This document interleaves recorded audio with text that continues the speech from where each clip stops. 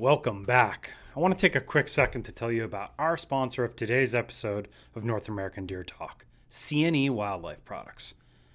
C&E Wildlife is a trusted leader in biotechnology for the cervid industry. They offer microencapsulated bacteria products that are research supported through Texas Tech University. With more than 30 years of experience and commitment to all natural probiotics, this product line continues to be a mainstay in herd management programs across North America. And the reason is simple. They are passionate about the cervid industry. They have products for elk, whitetail, muleys, red deer, and more, with products ranging from Fawn Paste and Electromax to Guardian Plus, Whitetail Energy Pack, Jumpstart, or their ever popular Top Score Extreme. They just flat out work. We've been a C&E Wildlife product user for more than 15 years. To learn more about C&E Wildlife, check out episode 54 of North American Deer Talk, a probiotics masterclass with C&E owner Sadie Horrocks, and give her a call today to start using the products we do here. Hey, it's the Deer Wizard, host of North American Deer Talk. I want to tell you about a great new advertising and research platform that we've developed for you, CWDbreeding.com. You know, as the deer industry continues to mature and develop around chronic wasting disease and its known genetic heritability, resources like CWDbreeding.com become essential tools for deer managers across the country making decisions about their herds. I really wanted a platform that excelled at hosting GBV and codon markers in a filterable and searchable manner, but I also wanted to have high quality pictures, videos, ages, scores, NADT numbers, and a whole host of other information to go along with that. This database puts everything in one easy to find location and allows you to access the industry's greatest genetic resources. I look forward to seeing all the great bucks that people have to offer in one easy to find location, CWDbreeding.com. Ladies and gentlemen, welcome back to another episode of North American Deer Talk. This is episode 88. So, I guess first off, I appreciate everybody hopping on here to watch or listen to the show. It's greatly appreciated. If you are watching on YouTube, why don't you just say hello down in the comments section? I like to start using those and getting these shows kind of out into the ether that is YouTube. So we're going to try to continue to work on video quality, audio quality, lighting, all these different things as time permits, and finances as well, because all that stuff is expensive and it requires time and effort to put into it.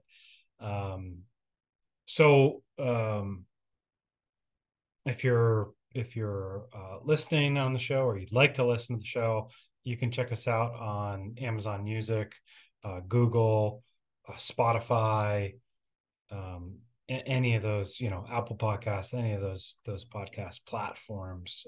We appreciate it.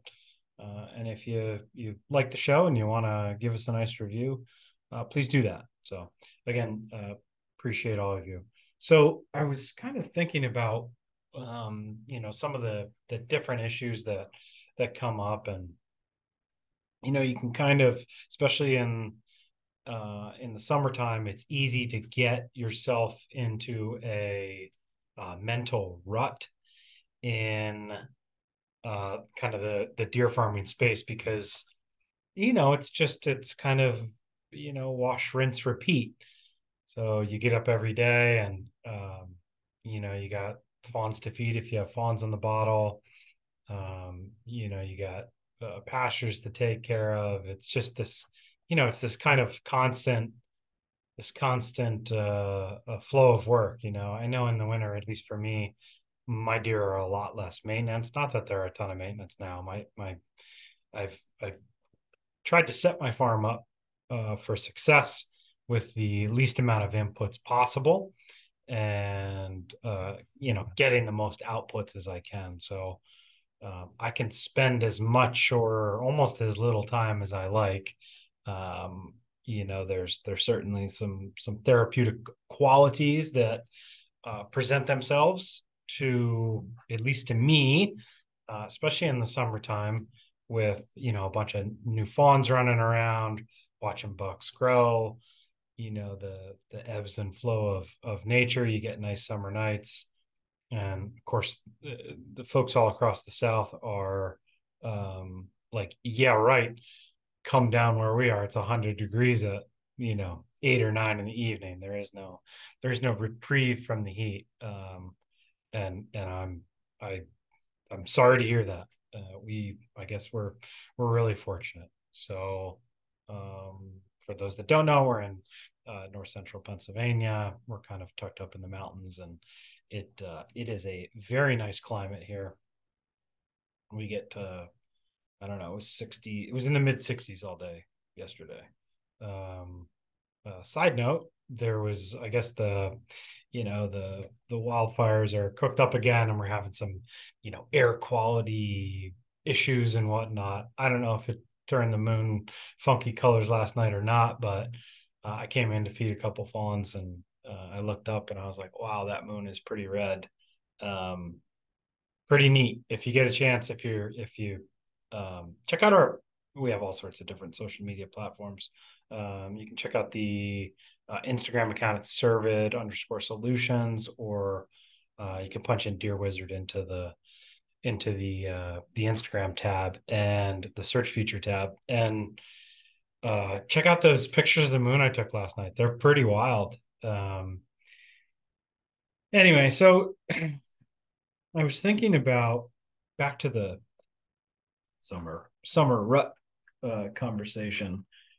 I wrote down a note here, and I want to try to explore some of these ideas with you all, in a positive way, and see if I can spark anything inside of you all that potentially resonates.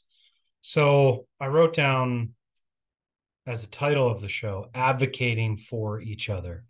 And I'm going to talk about this more in the future, but I want to discuss it a little bit here.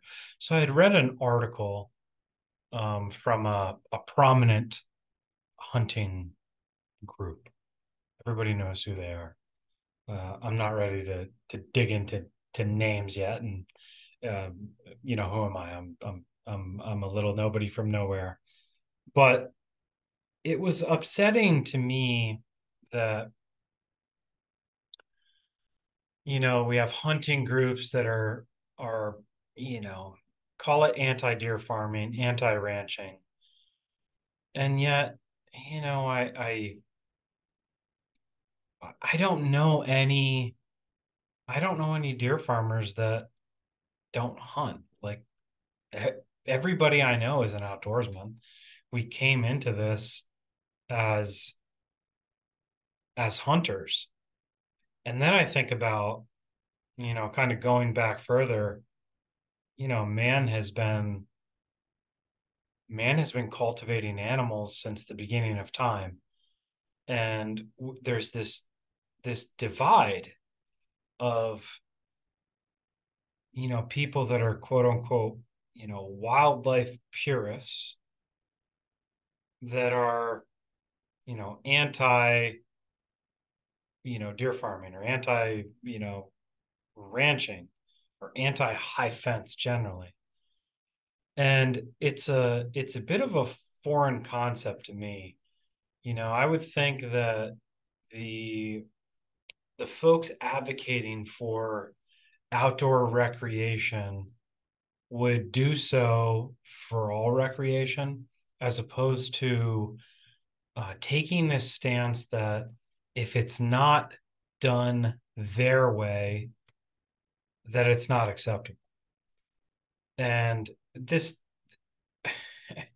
will tie into, I need to, the more I think about this, the more I need to buckle down, and I need to write an article and then kind of recap that with you guys, because that's the easiest way to get your thoughts out, is by writing. and certainly the most thorough and compelling.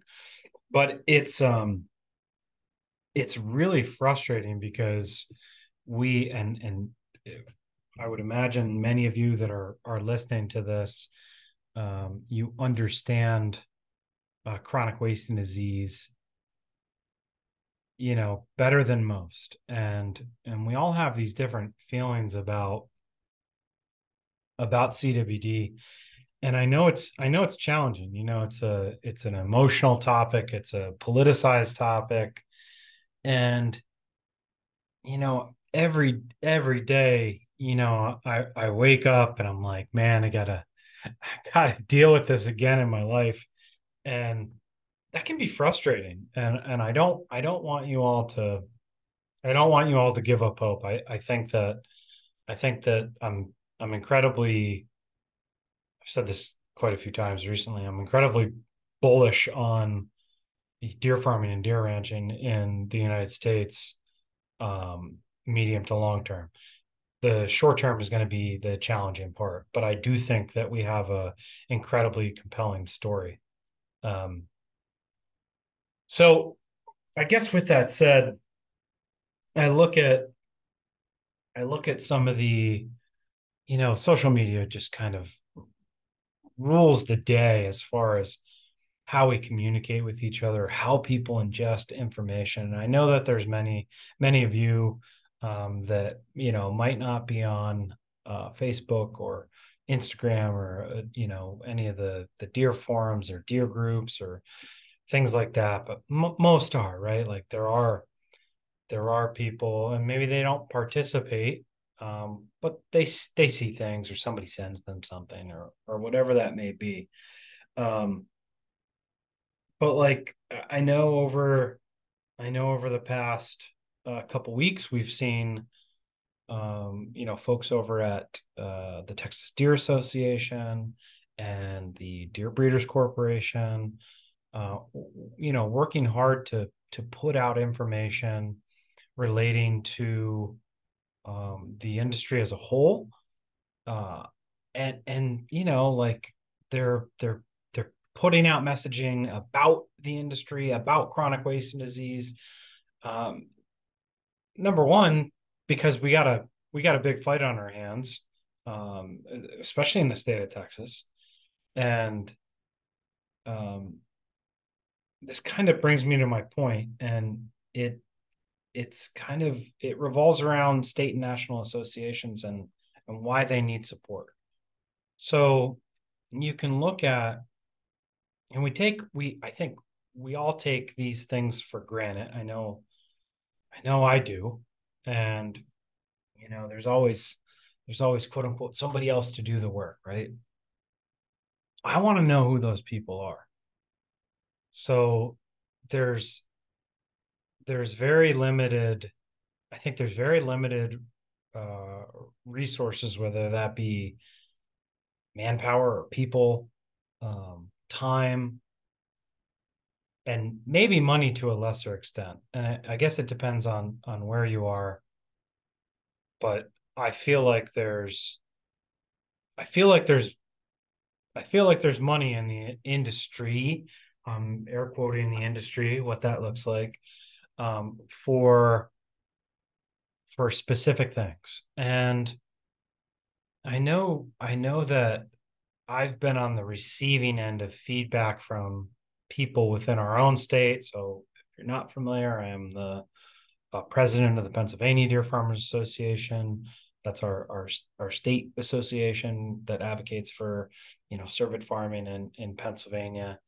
And PA's been a kind of a long-standing organization. We got started, I think, in 01 or 02, back when many of the kind of founding associations did. And Pennsylvania's always been a big state in deer farming. I think we're number two, maybe behind Texas, or just kind of flirting with the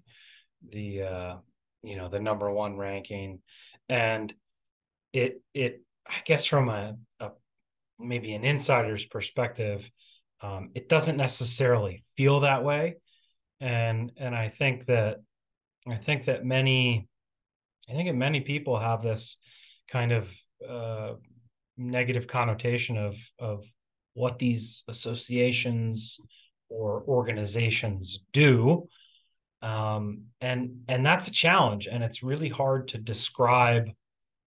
It's really hard to describe what all it is that goes on, because there's so many different facets of it, right? You have your kind of structural organization, and that is kind of keeping the lights on in the office. And I don't mean from a monetary standpoint. I mean, like, you know, well, maybe a little bit I do, but just the day-to-day functions of how the office or staff runs, um, kind of the the normal operating procedures of an association, what's expected of that.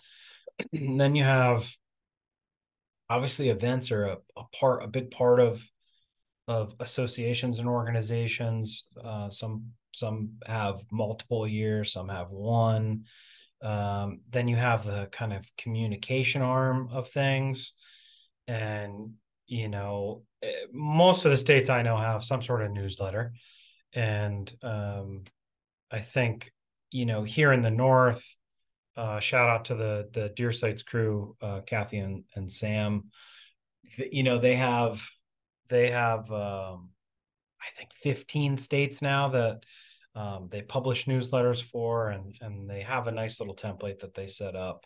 But you have to have people to contribute to those things, um, and then you have like directories, and we're PAs in the process of prepping for our event in September. We have a 2-day event that we're doing, and it's kind of all hands on deck, and it requires a ton of planning. It requires a ton of money, and it's everybody's a volunteer. And then you again, like, we throw in lobbying efforts, right? And then you have regulatory, and when I say regulatory, I don't mean legislation. I don't mean regulations via legislation. I mean regulators, so bureaucrats, right? And you have all these things, and like, there's only so many people that can give up so much of their time outside of their business or their families or whatever it is they do in life. And this is where the resource bind is really starting to show, in my opinion. So now money can fix some of this. I think that there are some good people in the industry that um, could maybe be inserted into those roles, those kind of leadership roles within these kind of state or national associations. We have some, but it's a small percentage. If you look at the number of paid individuals that work for uh, state national associations collectively, it's not a big number of people. Like, I don't know exactly what it is, but it's not a big number. It might be 20, and 15 of those are admin slash secretaries who help manage offices, right? um it's not a lot of people out there with a kind of a deep knowledge base and skill set to communicate effectively for the industry, or kind of run an association and such. So that's something to keep in mind. So supporting these groups in some capacity, whether that be your time, um, and what is that? What does that look like when I say your time? It means, it can mean two things. It could probably mean more, but like, just calling calling into a board meeting, and listening, and maybe asking some questions or providing some input as a member of that association. Um, Participating in fundraising drives, helping out with gathering donations, or participating in auction committees, or events, volunteering for events, those types of things. That's all great. Like those things are needed. Maybe simply calling a board member and saying thank you for some of the work they did. That's another thing that I think is an underrated and used tool, right? Like we all need a little pat on the back and a pick me up every once in a while for doing some work, and maybe there's some constructive criticism that goes along with that, right? Or it's a dual part conversation. And then there's the financial aspect. And you're like, hey, I don't have the time to allocate to the association, but I do see value in what the association's doing, because hey, I can't go to the state capitol and have meetings with the Department of Agriculture, or the Natural Resources Department, or legislatures, or maybe I don't want to, but I'm happy to support um, the association so they can continue to be around, so they can do that, or someone can do that for me. Well, what's that worth? What's that worth to you? What's it worth for someone um, that you feel does a good job at advocating for the industry? Um, what's that worth for you, for them to go do that for a day? Would you say thank you and give them $20? Okay. If you go out to dinner, you have a nice dinner with your wife or spouse or partner or whatever, and you probably got no problem throwing a $20 bill at a server for providing you good service, right? Well, why wouldn't we do the same thing for those that are going into um, a political place, so to speak, and advocating on your behalf in maybe a realm that you're not so comfortable with? Is that worth $20? Is that worth $50? What is that worth? What is the value in that?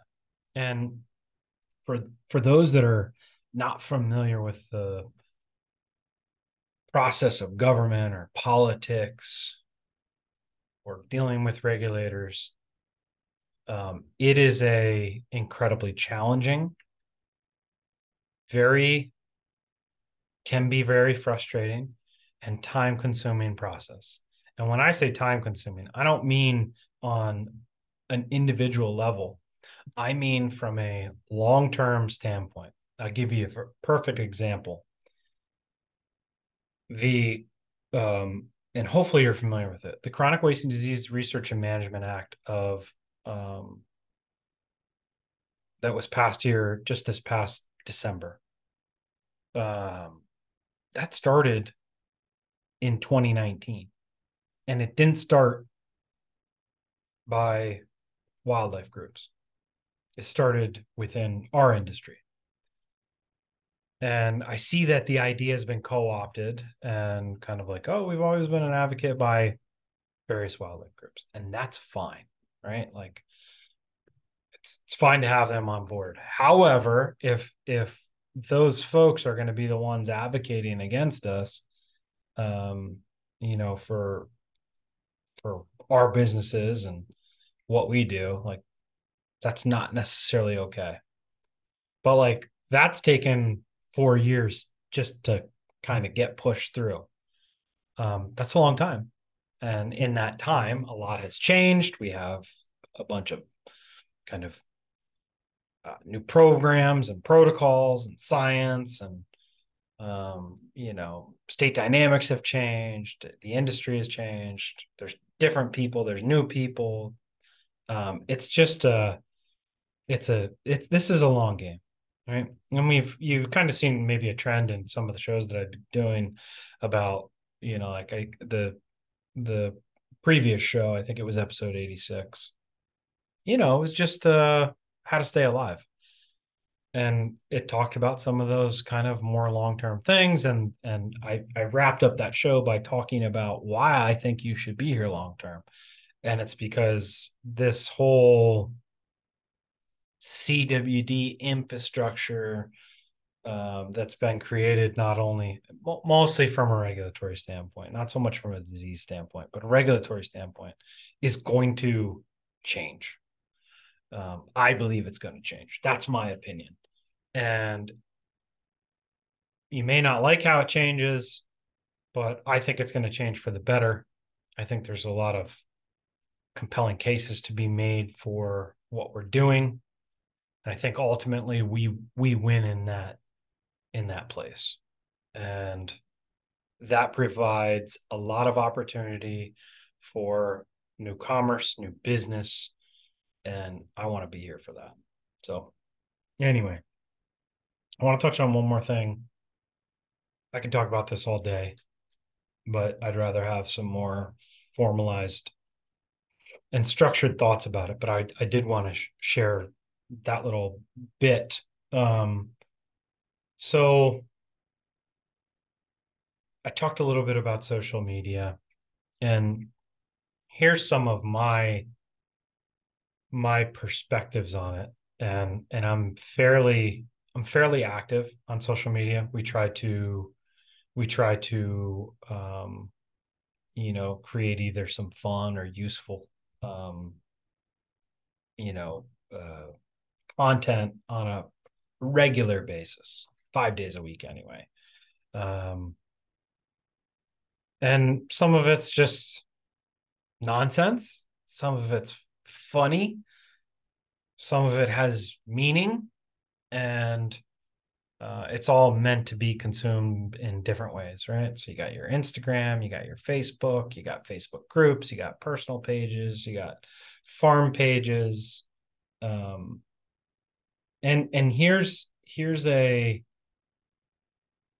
perspective and a narrative that I would like to see changed a little bit. And maybe you disagree with me, and that's fine, but I will I will make my case, and hopefully the three of you that listen to the show, or four, right? Um you'll you'll take it to heart. And if I can get 25%, that's one more person that potentially sees what I'm about to talk about in a new light, and becomes, in my eyes, part of the solution to a problem that we have. And so that is the engagement of specific posts on social media, whether, again, and I would say that for our industry, Facebook is probably the most used tool from a social media standpoint, with Instagram being second. And I don't really know anybody. I mean, there's TikTok, obviously, and I don't really know any dear people that are on Twitter. If you are, hit me up. Let me know. I'd be really curious. But the engagement level on specific posts. So there are those people who take time out of their um, business schedules to advocate for you about our industry, and they share those pieces of content, right? So I saw some I saw some of that here just recently, and I tried to make it a point to take that beyond my eyes and share that with other people, whether that be people that I know or just in a different forum, right? I wanted to expand the reach of that post because I thought it was something that was well done, right? And it got very little it got very little exposure.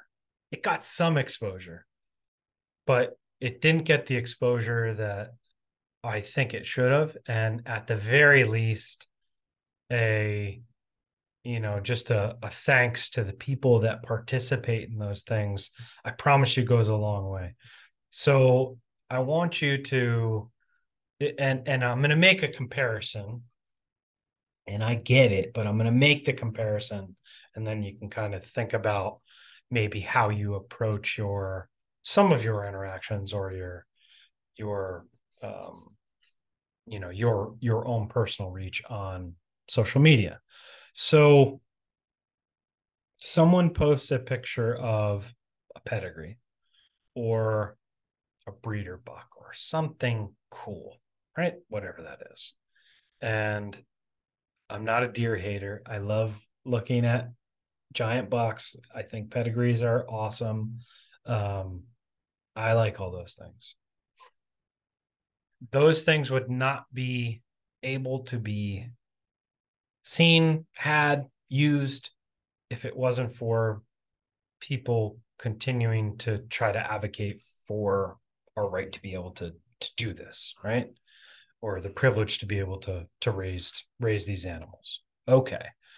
So, you might get um that advocate post that I was just discussing previously, and then the breeder buck post, right? So the breeder buck post gets 150 likes, 10 shares, and 50 comments. So it gets reach. You got to remember every time there's somebody looking at a post, just because they don't interact with it doesn't mean they don't see it.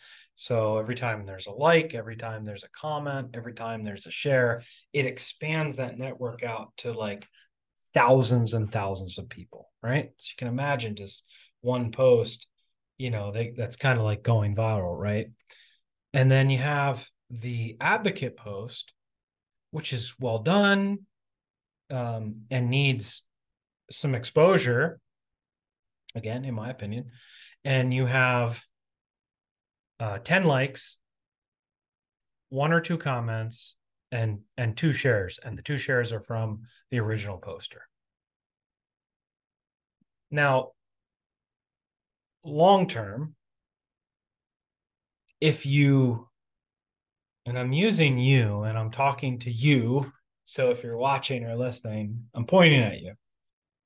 If you're going to consume that, say, hey, like in your head, you're like, oh, that's cool. I'm glad that this particular event happened, or that there's other people working on this. Um, if you're not going to advance that agenda, but you will advance the quote unquote breeder buck post, and I'm just using this as an example. Most likely in the future, the breeder buck posts will not be available because there won't be people being able to raise deer. They're just going to be gone.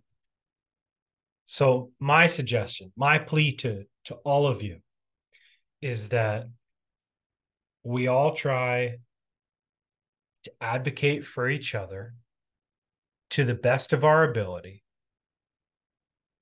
and we try to get the reach out of the things we need to get reach for, to greater expand the narrative in which is deer farming and ranching in the United States to the largest group of people that we can. So I'm asking you, please, if you see things that individuals, state associations, natural associations, advocacy groups, politicians, whoever it may be, are doing that you think is valuable, like that, thank someone, whether it be publicly or personally. Share that out with your group of people. Send an email out.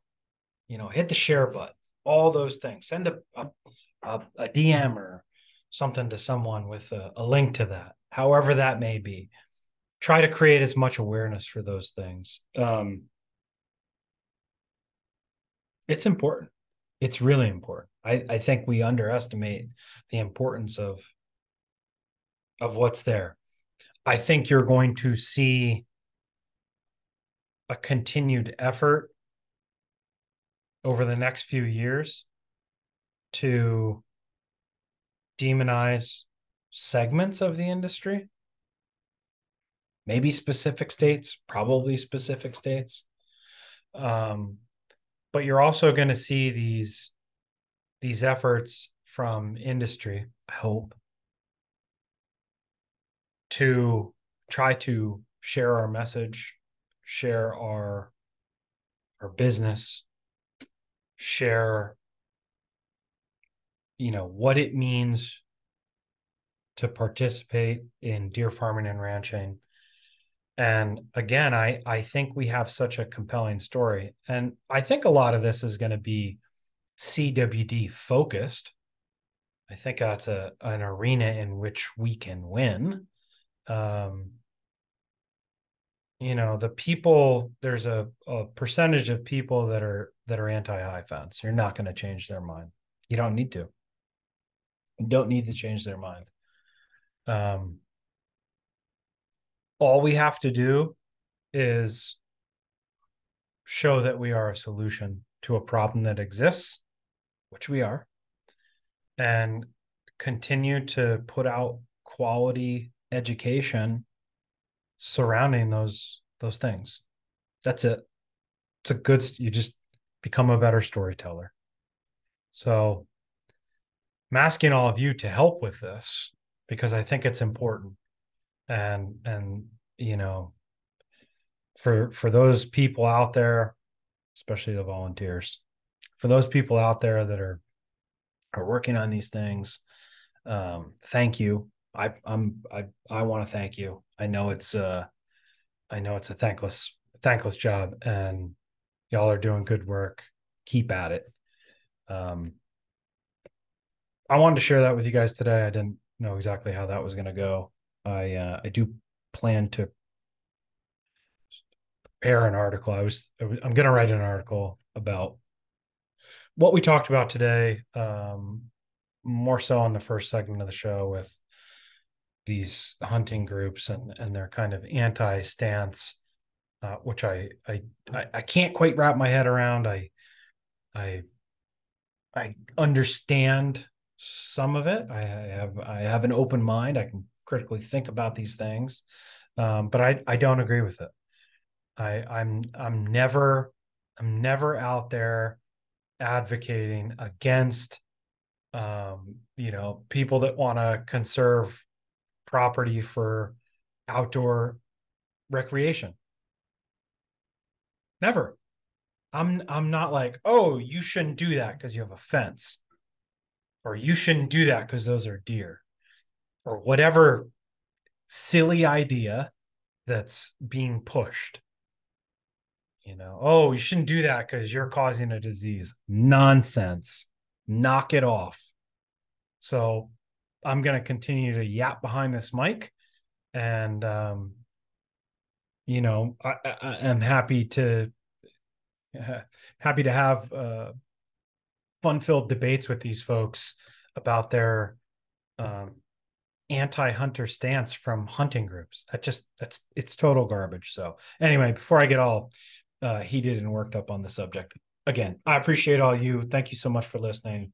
And with that, stay tuned for another episode of North American Deer Talk.